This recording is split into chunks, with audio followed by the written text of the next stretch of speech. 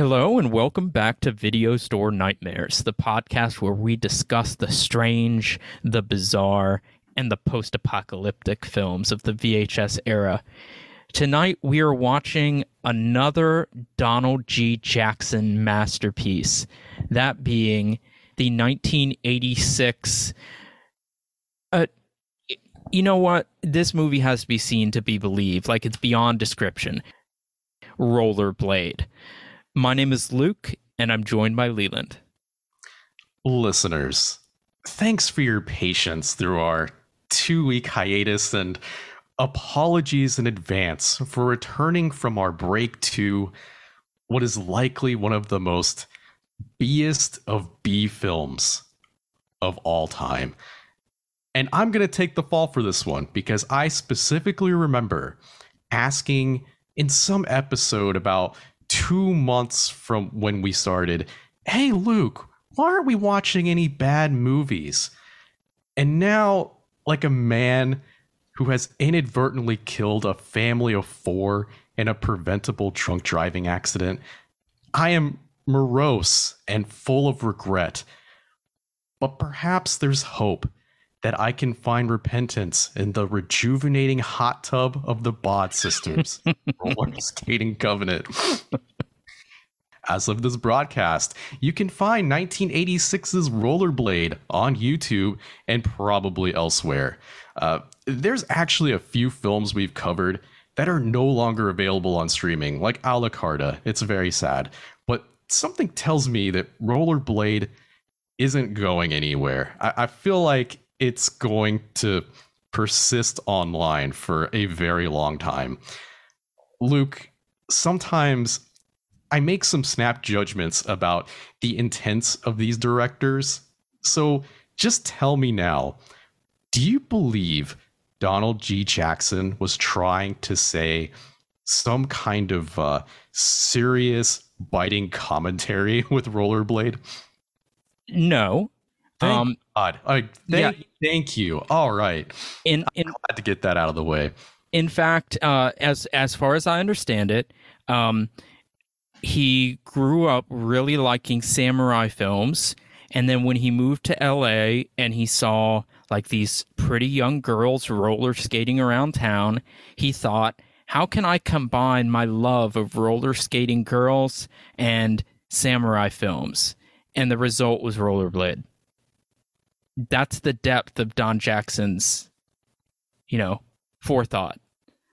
Oh, I see what he was going for now. He was trying to be like a modern day, like Akira Kurosawa, right?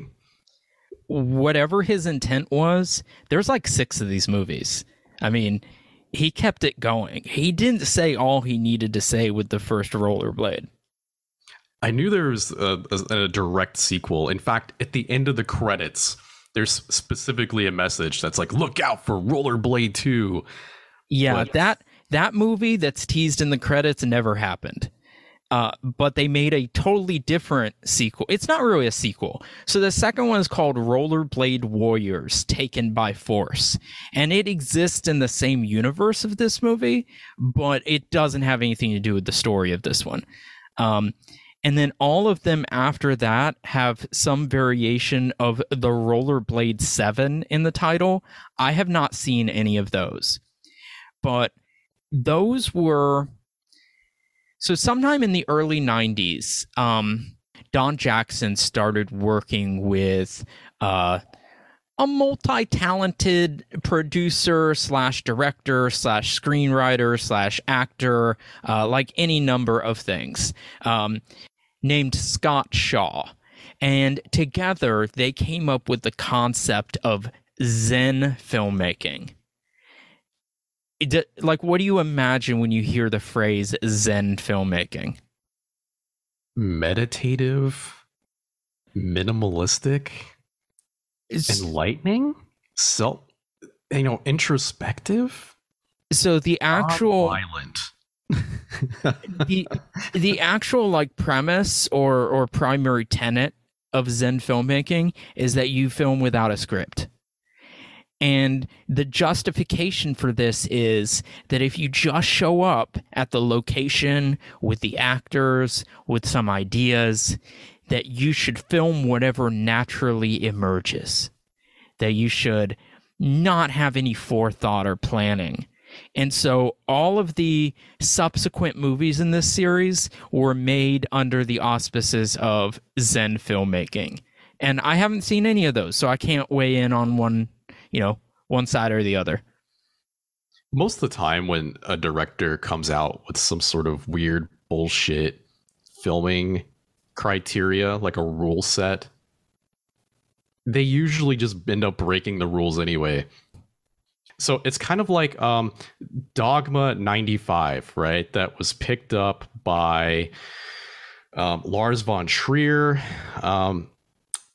Harmony Korine, and probably a bunch of other European art directors, that was all about filming under the most minimal of circumstances when it comes to lighting your scene or setting up everything. It was supposed to be like creating your film all natural. And then it turns out in retrospect in interviews, they almost always violated some tenet of it.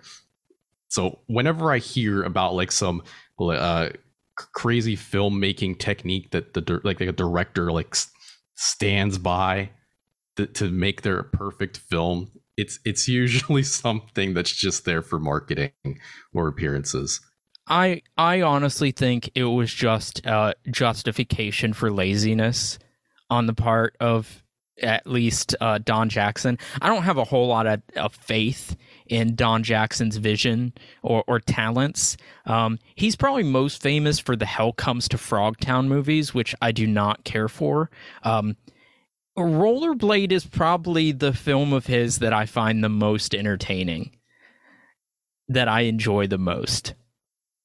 I can tell you, going from The Demon Lover to this is such a huge leap in tone and substance. I was not, I didn't know what to expect from this film because I did not read anything going into it, but I certainly did not expect a Mad Max style rollerblade gang like street fight that lasts an hour and 30 minutes. I'm being delinquent in my hosting duties. So if you have not seen this film, it takes place in somewhere in Los Angeles during the Second Dark Age, somewhere in the future in which the 80s never went out of fashion. And everybody in the future has to travel on wheels, whether it's rollerblades or roller skates, rather. There's actually no rollerblades in this movie. Roller skates or skateboards or shopping carts. Like, you've got to be wheeling around. I don't know why.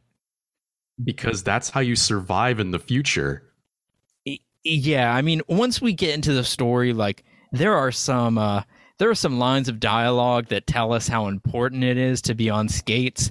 But perhaps my favorite is when a father tells his son not to cry, that his tears will rust the skates. Do you want me to find that? Sure.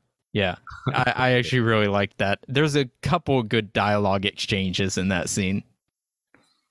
So before we play it, I should say that kid is the son of Fred Olen Ray.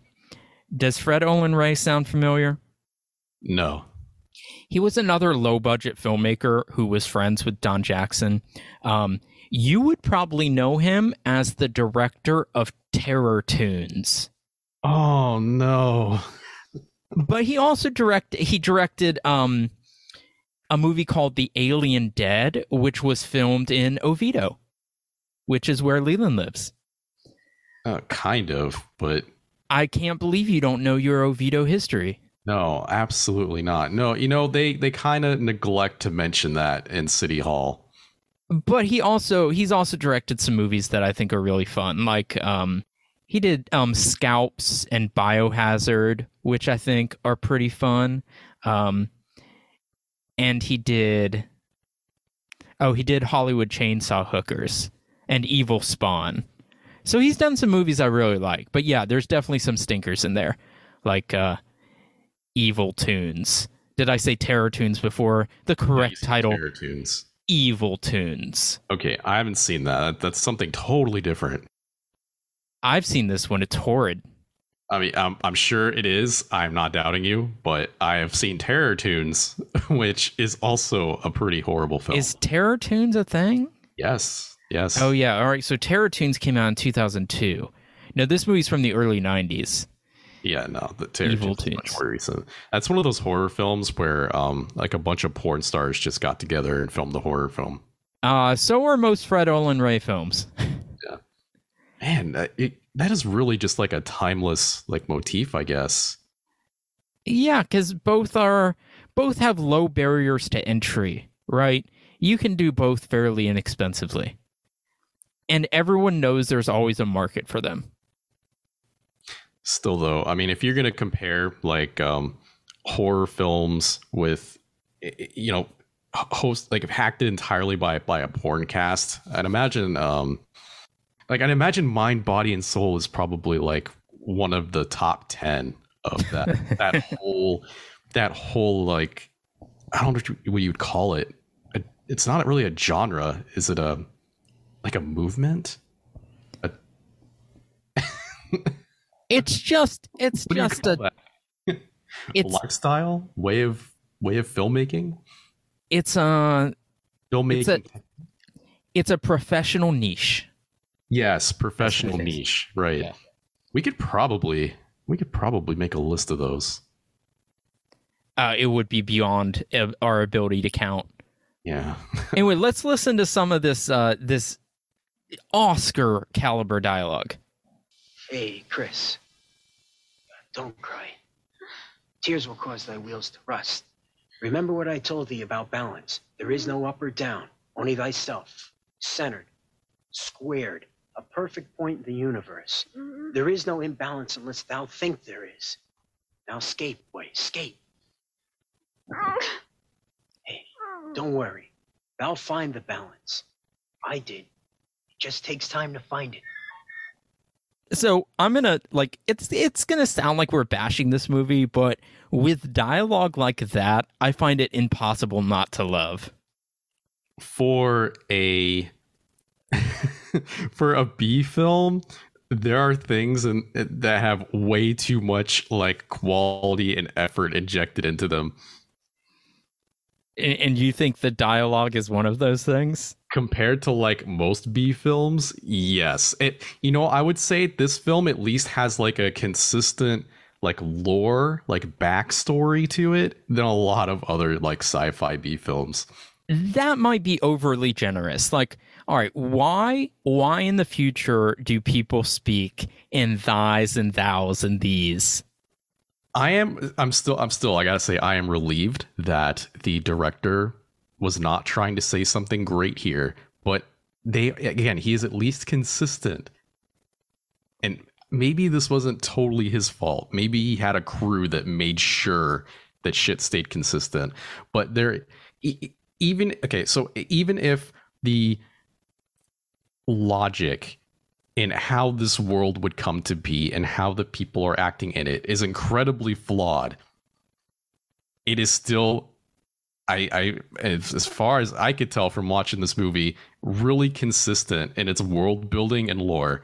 And I think that is probably the best thing you can say about this film, at least if you're going to watch it sober. Well, they dropped the dialogue thing in the second movie. In the second movie, people talk completely normal. All right, we ain't talking about the series. We're talking about just this film right here. Yeah. No, you know what? Like, if you haven't figured this out from this podcast yet, like what I love most, what attracts me to these kinds of films the most is the inexplicability of them. The utter mystery as to how anyone decided to add these ingredients together, right?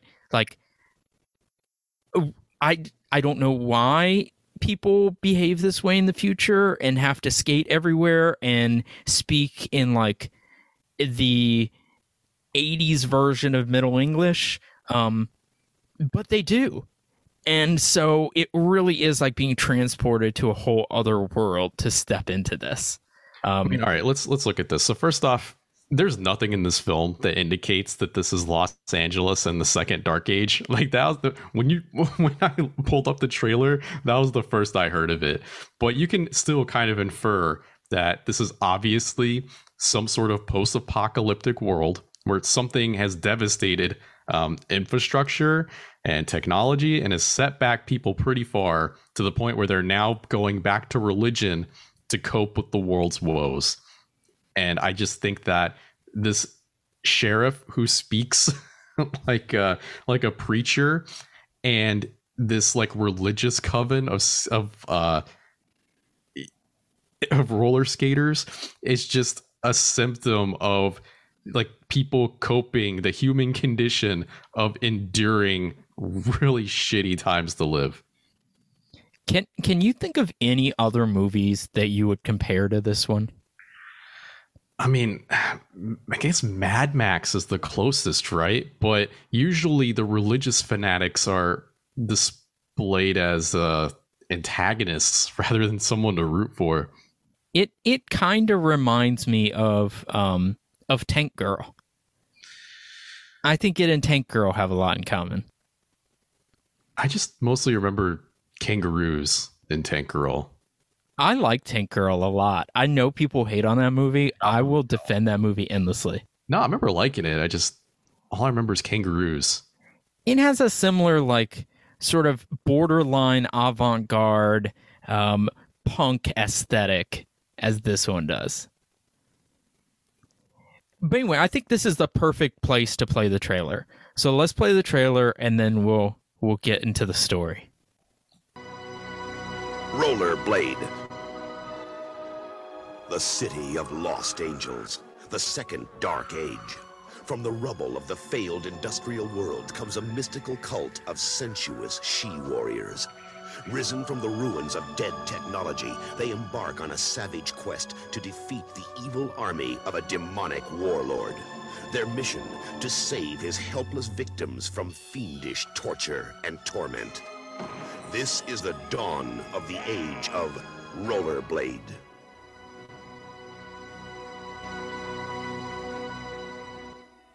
Wielding their mythic weapons of martial arts and psychic healing powers, this sisterhood of curvaceous crusaders battles to rebuild a battered land. In this realm of blood and lust, automobiles are rusting hulks, and roller skates are the only escape from ruthless ravagers. Witness the clash of two forces in a cataclysmic duel that explodes in an exciting climax of raw power and passion. Experience the ultimate futuristic fantasy adventure on wheels. Rollerblade from New World Pictures. So let's start by talking about the look of this movie. So based on my research, Don Jackson financed this movie entirely by himself on credit cards, and I saw everything from $5,000 to $70,000 for a budget. I suspect it was kind of in the middle, but given the low budget, what do you think of the look of the movie? This film is aggressively 80s. It is aggressively 80s in every single aspect. It might be the most 80s movie I've ever seen.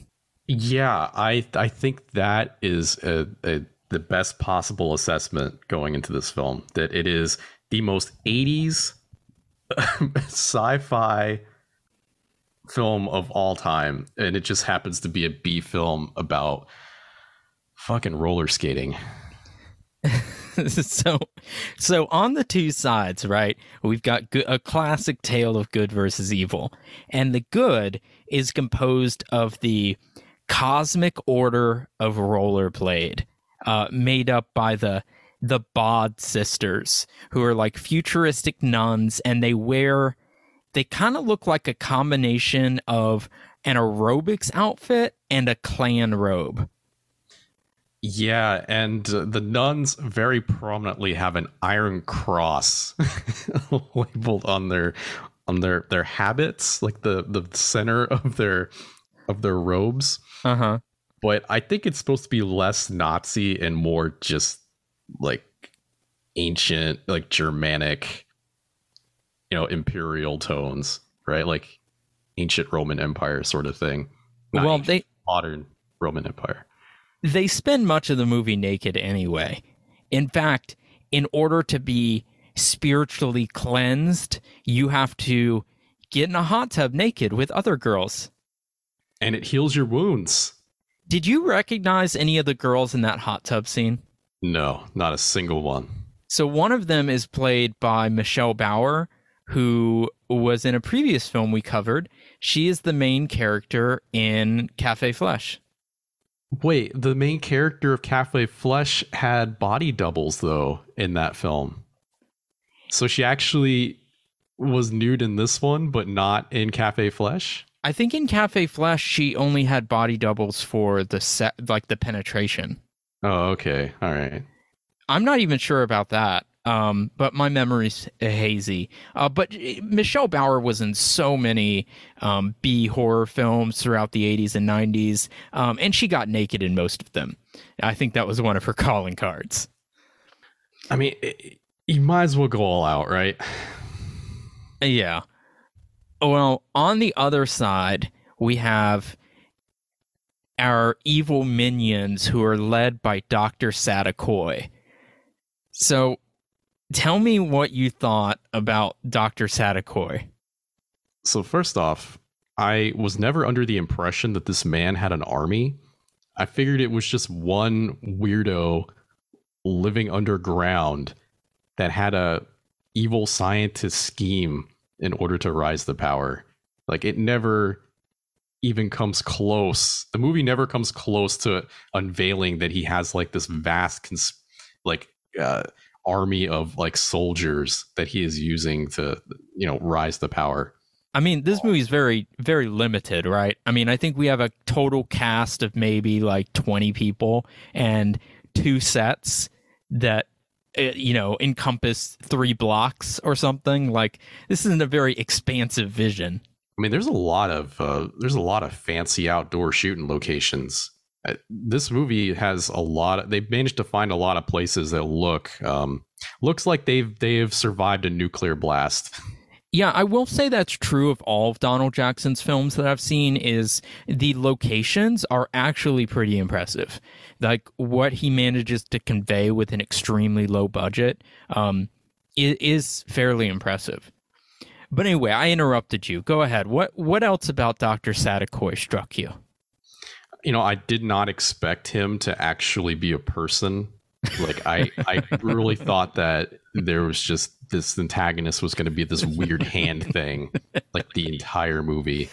Yeah, so like the first 45 minutes of the movie, as far as we know, Dr. Saticoy is like a hand puppet that speaks in a really squeaky, annoying, like kids movie voice, and speaks into this like amplifier system that his minions are able to talk back and forth with him through, like these pipes. And then we find out that it's not just bad special effects. The hand puppet actually is attached to another character. And so then you're like, oh, it is a puppet. And then about maybe 20 minutes after that, you're like, oh, no, it's just like a mutant grafted to his hand. Yeah, it gets shot off, but it continues to live and talk. And walks around. So the hand puppet and the person who is controlling the hand puppet, I guess, are both called Dr. Saticoy, and they argue about who's really in control. So I guess they're a team. They don't really elaborate, do they? They don't really give us a backstory on the Doctor. No, but his or their mission is to steal this holy crystal from the Sacred Order of Rollerblade, because it will give him unlimited powers or something. He wants to use the gem to power a self-automated weapons factory so that he can get a hold of what I think is called, it's either energy weaponry or plasma weaponry that he can then use to create a new empire for this ruined world. Yeah, so he hires this girl, Hunter, who is like the 80s aerobics babe on roller skates, right? And he hires her to infiltrate the nuns by posing as a new recruit. And once she's gotten close enough, she can steal the crystal. I kind of liked this character. There are a few characters that could have been omitted from this film, and she is not one of them. No, I actually like her. She actually has like a character arc and is some thematic, purpose in the movie. But our other most important character is probably the police officer who is named Marshall Goodman.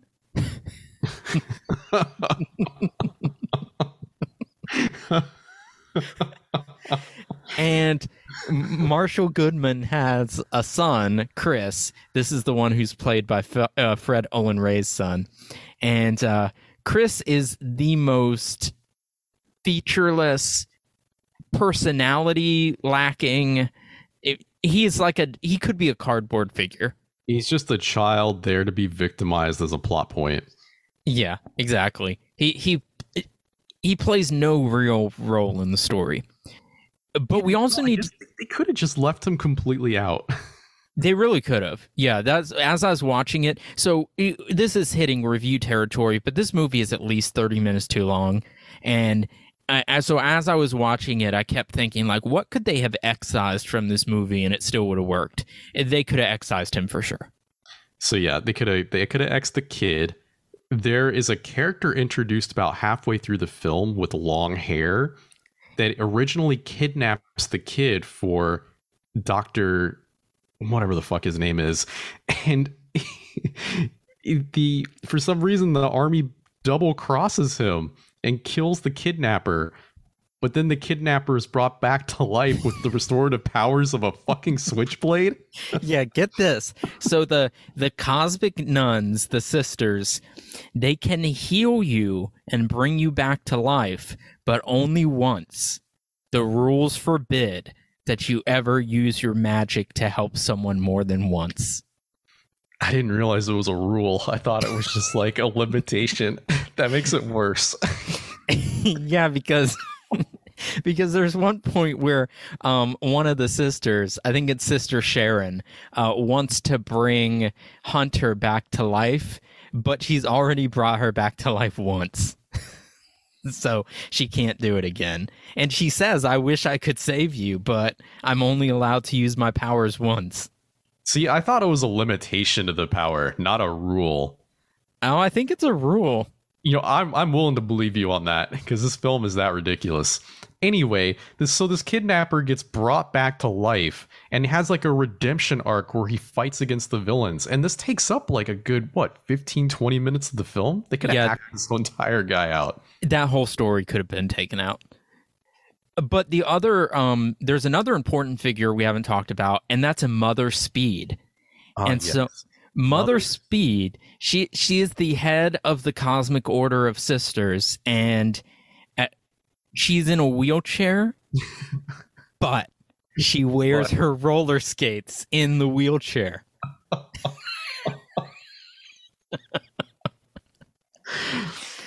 When I saw that, I'm like, surely this film is not being serious at this point.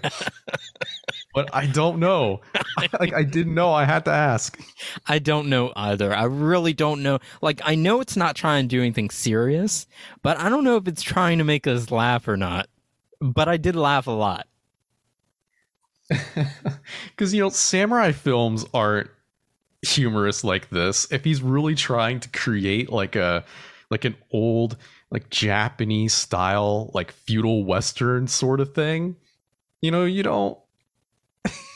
don't put a nun on wheel skates in a wheelchair. Mother Speed gets a lot of the best lines in this movie, but early on she says, "I remember when the streets were well lit and we skated for fun, but now thou either skate or die." And that just establishes her character so well. This saying, skate or die, I always thought originated in a game made by Atari with the same name for the NES. And then I heard it in this film. There's a sign very prominently in the beginning, you know, there's a skateboard like buried like a tombstone in a mound of garbage, and it says like on it, skate or die, with like skull and crossbones. And I was like, oh my god, is that where the phrase came from, or did it come from the game? And I don't know anymore. For those that don't know what I'm talking about, this video game, which it was created by EA, Electronic Arts, before they became like a behemoth bad guy in the video game industry. You played as a skateboarder that was dropped down into the middle of a level, and then there would be a swarm of bees that would start behind you, and you would just hear skate or die, because if you didn't skate, you'd get stung by bees and die. No, I never played that one. But so what initiates this whole plot is Hunter is skating and the batteries die in her Walkman. And so she goes to Doctor Saticoy, and what she wants in payment for stealing the gemstone is batteries. Throughout this whole movie, people use batteries and ball bearings as like payment. I thought that was hysterical. I understand batteries, but like ball bearings? Well, there's one point where they toss a bag of ball bearings to someone and they say something like, "It's enough to skate forever." So, I don't know. It really made me laugh. I mean, hey, at least it's consistent. They stick with it. Yeah, their knives are also really important. They all have like the butterfly knives that you just wave around in the air. And there you go. And Mother Speed tells them that all weapons and battle techniques must be converted into tools of love. I think she also says at a point, try to always attack your enemy without wounding them or harming them. Yeah, people are constantly knocked unconscious, dropped into vats of acid. Yeah, but not by the nuns. Well, maybe. No, the nuns are still concussing people. Like, look, you can't get around that sort of thing. You can't. Well, they try. They're kind of like Jainists. Are you familiar with the Jainist religion? I am, but please, mansplain away. Yeah, so if you don't know, Jainists believe that, and I'm paraphrasing, so if you are a Jainist and you want to correct me, please, but my understanding is they believe that it's sinful to hurt any living thing. So this includes like grass and vegetables, and so they are not allowed to walk across grass or to pick their own vegetables, although they can eat them if someone else picks them. They can't drive because their cars might hit insects. So it's all about like reducing your propensity for any kind of violent impact. That's what I thought about the cosmic order here. They seem to worship, or at least the symbol of their order is a smiley face. And Which every time, okay, so it looks silly, right? But it kind of makes sense, because think about it. And this is supposed to be like either the catastrophe or whatever happened was either in the 80s or slightly after the 80s. And I'm pretty sure the smiley face like that was still seen as an image of like the anti-war effort, or people who are against violence in general, like from the hippies, like the hippie movement. mm-hmm. So I could see that image being like readopted by a pacifist nun. Well, they're not really pacifists, but like soft pacifist roller skating nun cult. No, I get that. And there's some of that in the Mad Max universe as well, like the recycling of images and elevating them to new significance. But I like Doctor Saticoy's symbol is like a frowny face that says smirk on it. One scene I wanted to oh, you know what? Before we get to that, we have not mentioned that the nuns have a dog. What Oh the my fuck is up gosh. with this dog? Yo, this dog is magical. I think it brings someone back to life at one point with kisses. There's a scene where Hunter is being initiated as a sister, and Mother Speed says, "I give thee a new name. Thy name is now Sister Fortune." And then we see the dog, and the dog is like having a seizure or something, like not an actual seizure, like a magical seizure. It's very weird. This dog also wears a tarp with an iron cross on it. Yeah, it's got its own habit. I don't know if it was intentional, but there's like a small choreography dance number with the nuns and like some of the I guess the street attire nuns like in a on roller skates on a flat street shot, and while they're doing their choreography the dog runs across like the perfect time. Yeah, I mean, most of the movie, the dog's just a dog, but there are these scenes like the seizure one or the one where it brings someone back to life where it bypasses ludicrousy and goes, I don't know, this movie's off the charts bonkers. Like, I really don't know what to think about this movie. I'm not sure if this healing power was necessarily something that was developed by having strong faith after the apocalypse, or if it was just some sort of symptom that they acquired from this like infinite power cell technology that they have locked away in their monastery. Well, you know, for the majority of the movie, we're led to believe that the key to power is this crystal. And if Saticoy gets it, he will be able to, you know, have all this power at his disposal. But then at the end, the stone is destroyed when Saticoy is destroyed. And Sister Sharon is like, the crystal doesn't matter. The power lies within us. Yeah. I don't know, maybe that just means they've already been mutated by the crystal, so they can just heal whatever. And man, I don't know, maybe it'll go down through the bloodline. You think the crystal's like nuclear? Well, it's definitely some sort of like weird, sustainable future technology, right? Like it's always glowing. It's pulling out a ton of energy into fucking rejuvenating hot tubs. And then somehow this energy is also transferred to these nuns that cure people by going with their fucking switchblades in front of people with their jugulars cut. I would imagine that in the world of this film that there was these very strong power sources.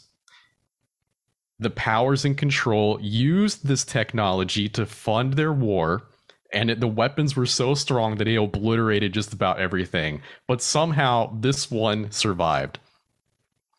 And maybe the people that found it, I don't know, years, decades later, we don't know. I'm probably thinking way too much about this.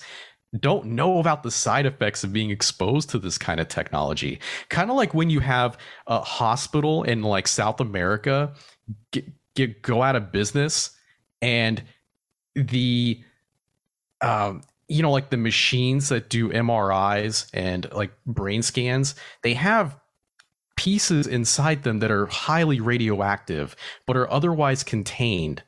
But then you'll have like some sort of like salvager, some guy who's like impoverished, who lives off of selling junk, pull radioactive material out of one of those machines, bring it into their community and cause like a nuclear like incident where multiple people get ill and died. Like, do you know what I'm talking about? I mean, it makes sense theoretically. I Like did not know. That I did not know. I didn't know it was a thing that happens. I don't think it happens super frequently because I think after that incident occurred in the 80s, there is now most governments have protocols in place for properly securing and dismantling hospital equipment if a hospital goes out of business to stop that sort of thing from happening. But I can imagine that this is kind of like something that, you know, that happens, except instead of people like developing 7 types of cancer and dying in 3 weeks, they get healing powers of switchblades, because that's a more interesting story. Well, I mean, Mother Speed would have to know something, right? Because she was around before the apocalypse. She said she remembers when they used to skate for fun. Right. So how old is Mother Speed, though? Maybe I don't know. Preserved by the power of the jewel. Maybe. You know, we could probably not get answers to any of these questions in like the 7 movies that follow, but I think we have already thoroughly overanalyzed this enough. Hey, actually, while we're on this topic, do you want to talk about the viability of roller skates in a world where none of the roads are going to be maintained? I mean, the only scene in this movie where they're not wearing skates is when they go onto the beach. And I was thinking, like, why would you take them off to go on the beach? You don't take them off any fucking elsewhere, right? I guess they take them off. Do they take off rollerblades to go onto the beach? Yeah. Now, there's a bunch of punks that are skateboarders that don't wear skates. Yeah, but Hunter is fighting with them, like kung fu fighting, and she's not wearing her skates. She picks them up off of the sand. Ooh. Yeah, so they removed them there. Rebel, right? So, what? I mean, she is a rebel. Yeah. I was going to say, I just thought they also take them off to get into the magic healing hot tub. Oh, yeah, I guess they do. Yeah. Oh, man, that would have been fucking hilarious if they didn't, though. But yeah, you're totally right. Like, I don't understand the practicality of skates in this setting at all, but it is of vital importance because the scene we played earlier where Marshall Goodman is telling his son not to worry, that he'll get the hang of skating. He's like banning him from going outside until he learns to skate. He says, "Thou must stay inside until thou learneth to skate." Could you skate when you were a kid? I can't skate now. No, me neither. I could never skate, and I was traumatized by all my friends used to have their birthday parties at the skating rink, and I would just go and fall and be humiliated. So the last time I tried to roller skate, I think was like sophomore year of high school, where I tried to go out to the skating rink, and it was a disaster. And I'm normally pretty well coordinated. Like I can do some cool shit on a bike. I'm really good with my hands. You know, I can run, skip, jump, you know, fighting classes, whatever. But roller skating, for some reason, something just doesn't function between my body and the street. Yeah, no, I could never figure out how to move on them, or ice skates. My wife forced me to go ice skating a few winters ago, and yeah, she never made me go again because she realized I can't stay upright. But yeah, I mean, I can fucking stand on my head. I can do other things. I'm not like a physically inept person, but I can't skate. I haven't tried ice skating since I was like 4, but I can't imagine it'd be any different. Well, this kid gives up. He says, "First, I'll learn to shoot like Dad. Then I'll learn to skate like Dad." And he goes outside with guns, but no skates. And this is when he gets captured and put in the shopping cart. Like immediately. Which, by the way, we're talking about the practicality of skates. Wearing roller skates while you try to push a shopping cart down the road is, I now know, one of the most ridiculous things you could possibly try to do. And how do you know that? Because I witnessed it multiple times throughout this movie. I don't know. They managed to do it all right.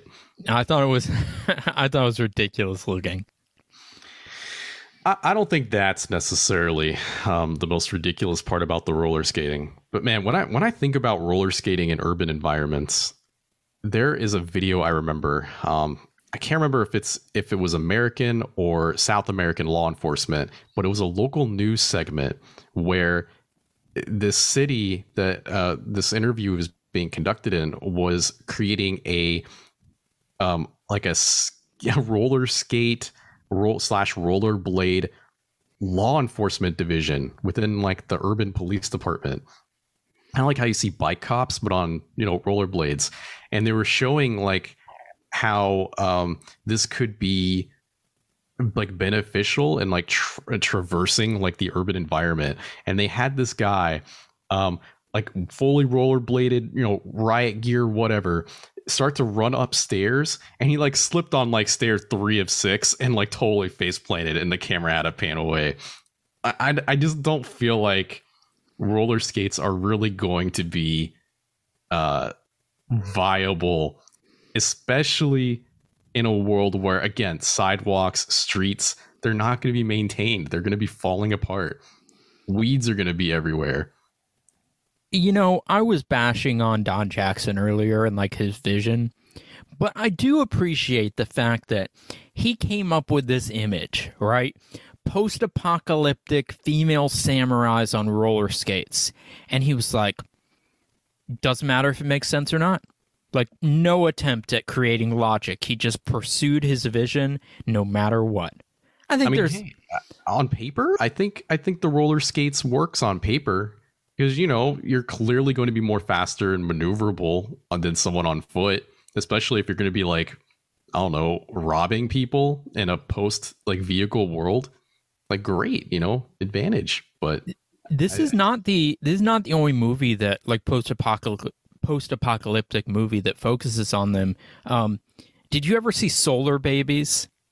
Of course not. Who has ever seen a movie called Solar Babies? It's an absolutely awful 80s sci-fi movie for kids, but I did it when I was really going crazy back 15 years ago, buying out video stores.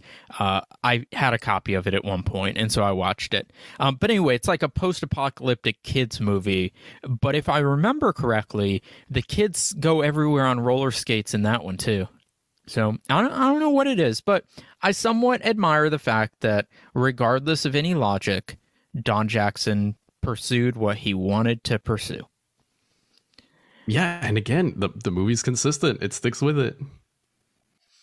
So we were talking about the sisters, the nuns, fighting, but not to kill, and they do jousting, what they call jousting, to exercise aggression. But it's really just skating around with knives pointed at each other while they say profound things. They say so many profound things. I think we should play this scene. Each blow is an invitation to heal. Violence is a puzzle, and love is the key. Turn thy blade from war to peace. The wounds we inflict make evil cease. We haven't talked about the music. That is the first time I really paid attention to the music, was replaying this clip. I mean, it really stood out to me, but even when I was watching the movie,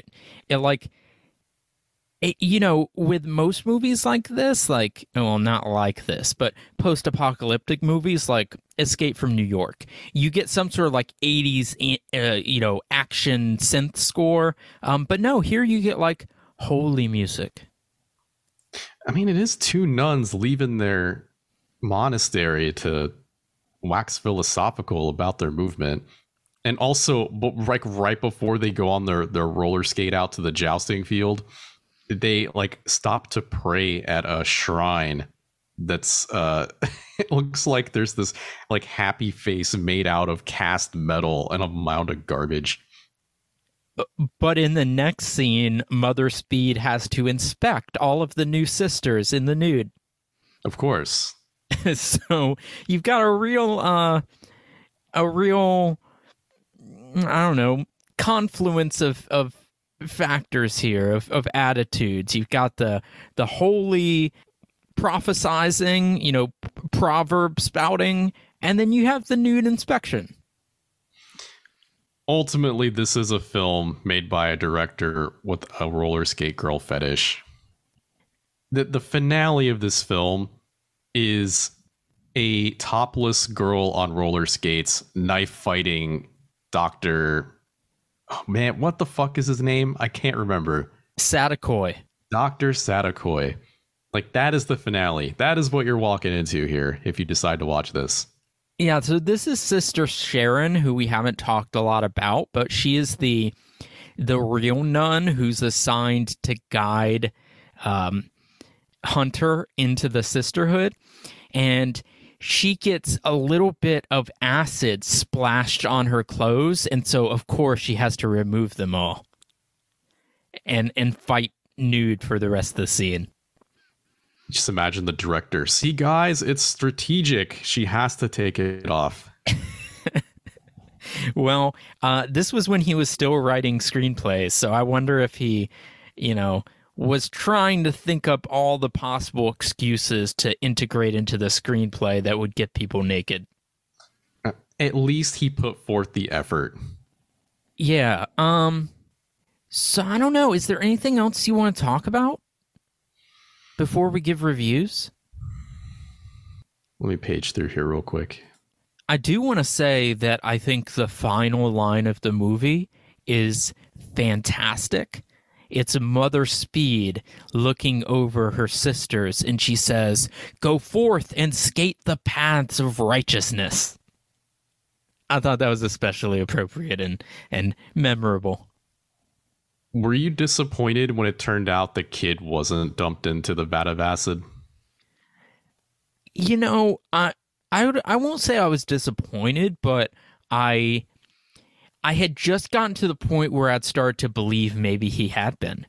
Because normally in an 80s movie like this, with the exception of The Blob, like, your main kids don't die. And so when we thought he'd been dropped in acid, I was like, there's no way. He's just somewhere else. But then time went on, and I thought maybe he was dropped in the acid.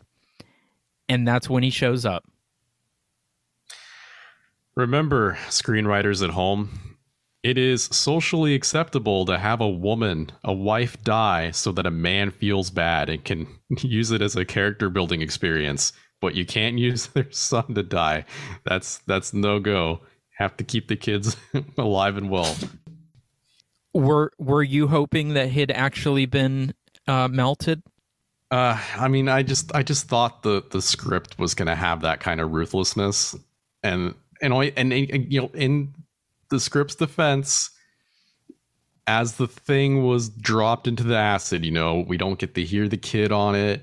We don't hear any struggling coming from the vat as the stuff is dropped in. Yeah. So I was like, I don't think the kid was there, and then the kid actually gets escorted out. It feels like a cop out. I do want to say, in talking about this ending, I brought it up earlier, but all right, so the whole movie revolves around this crystal, this all-powerful crystal. And in fact, when Mother Speed finds out it's been taken, she tells Sister Sharon to go get it no matter what, because without it, mankind is doomed, that they need it to mend a broken world. On the other hand, the first thing Dr. Saticoy and his hand puppet want to do with it is go to Mexico. Escape to Mexico. And then when the gym ends up being destroyed, Sister Sharon's like, it doesn't matter. So the end was kind of an altogether letdown for me. I guess they were going to grab all the weapons from the factory once they got up and running. And then I guess they would start their the next New World Order in Mexico, huh? Yeah. Well, let's wrap up. Let's give final thoughts and a rating out of 4. I wholeheartedly believe that this is probably the most B-est B film I've ever seen. I don't think anything is ever going to top this. And I think it's truly impressive that the director takes this absolutely ludicrous concept and manages to keep it consistent throughout the entire hour 30. That said, this should not not have gone on for an hour 30. This movie probably would have been better off maybe hour 5-10, something like that. But as Luke and I have already discussed, there are a couple of characters that are focused on that probably should have just been better removed from the film. I guess the kid needed to be in the film to kind of humanize the pastor sheriff or whatever he was supposed to be. But the guy that like redeems himself from the doctor's crew, that guy could have gone for sure. The filming locations and the set design is really good. And especially when you consider the amount of money that was probably spent to make this film looks pretty awesome. Even like if you're into the 80s aesthetic, even on like a beat up old VHS like I watched it on, and what you find on YouTube that's ripped is really not much better. Has this movie made it to like a remastered DVD? No. Oh, that's kind of surprising. No, the only way you can get it or the first few sequels is on VHS, and it's pretty rare. I mean, the New World tape goes for like I think it goes for like $30 or $40, but the sequel goes for like $150 or $200. So that said, I wonder if a lot of the crew, especially based on what we discovered during the Demon Lover, just didn't get paid for this movie. I wouldn't be surprised to find some kind of shenanigans there, especially if we're looking at entire film's budget to be what, $70K at most, is what you were saying? Yeah, I think so. Yeah, I have a feeling some actresses were not paid, which is really unfortunate. The dog is the star of the show. It just steals every scene it's in and is also just inexplicable. It resurrects somebody with kisses. What a good boy, right? I wish my dog could do that.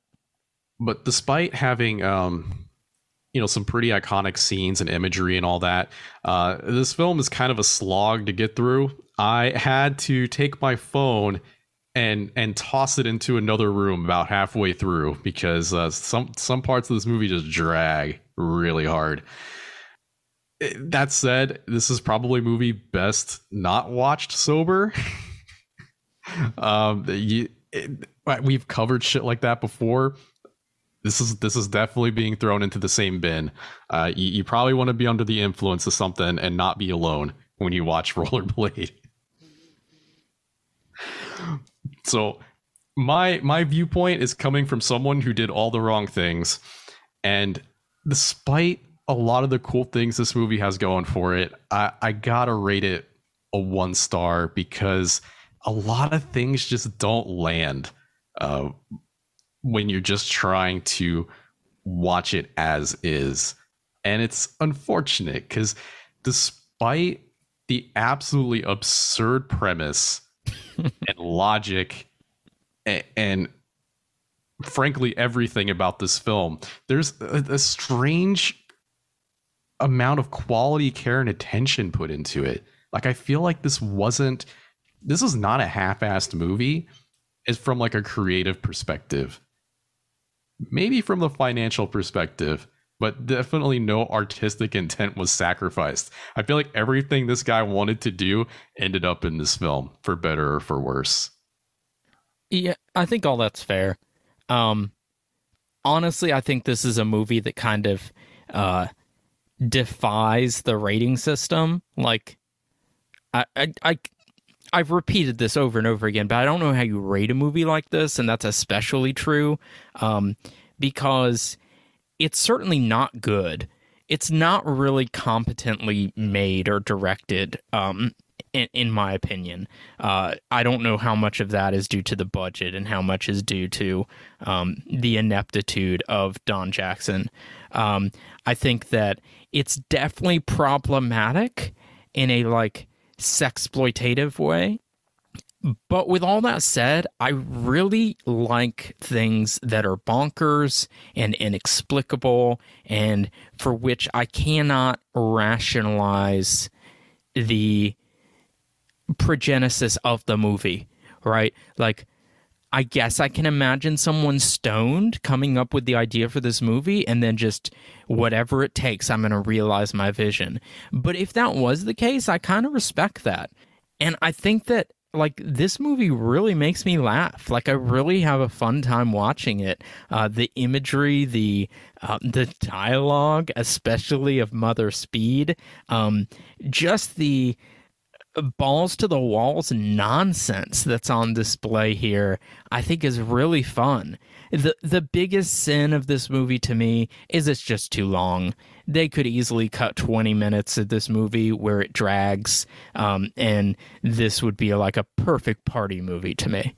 Like the perfect movie to throw on with your friends who are gonna stare at the screen and ask what the fuck, and like you all have a new experience together. That's the kind of movie this is. So, yeah, I almost feel like I shouldn't rate this movie, but I'm going to give it 2.5.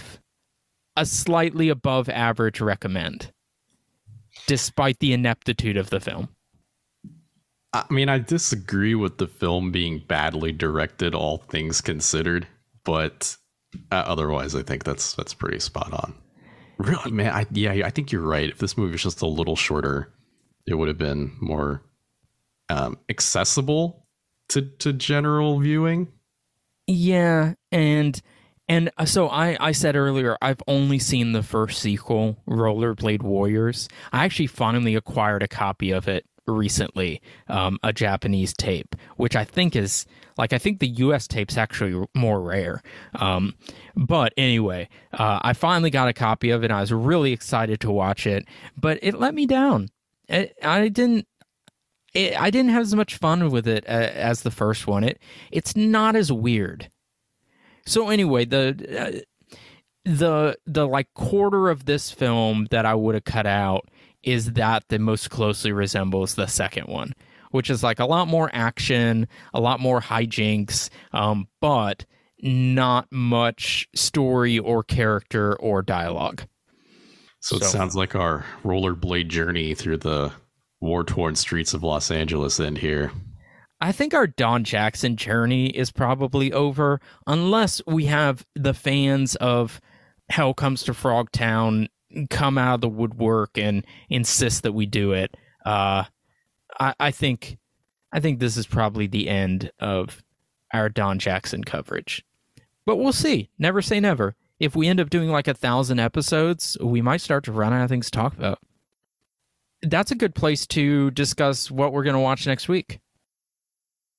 Next week, we're going to talk about the 1972 film Asylum of Satan, which is one of those 1970s sort of borderline Hammer horror inspired, but also sort of satanic panic mixed with the female protagonist maybe crazy but probably isn't storylines. I like this one. I think it's really fun, just like drive-in fare. So, yeah, this will be a first-time watch for you, right, Leland? Yep. All right. Well, I hope that you like it more than you liked Rollerblade. I think the odds are pretty good on that. I think you can't really go wrong with these kinds of movies, especially on like I like watching these movies, these 1970s sort of. I don't know how to describe these movies, but I like watching these kinds of movies like on a rainy Saturday afternoon. That's when I enjoy getting sucked into them. So, all right. So next week, Asylum of Satan from 1972. The VHS is pretty hard to get. I think this has been reissued on DVD and Blu-ray. It's on YouTube. So easy flick to check out, even if it's a hard one to get on tape. So until next week, you can follow us on Instagram at video.store.nightmares, where I post everything we do. Leland, any last words? Thank you for your continued support. Yep, and it's good to be back with you all. We will be back again next week to talk about Asylum of Satan. We'll see you then. I guess you'll hear us then. Something like that.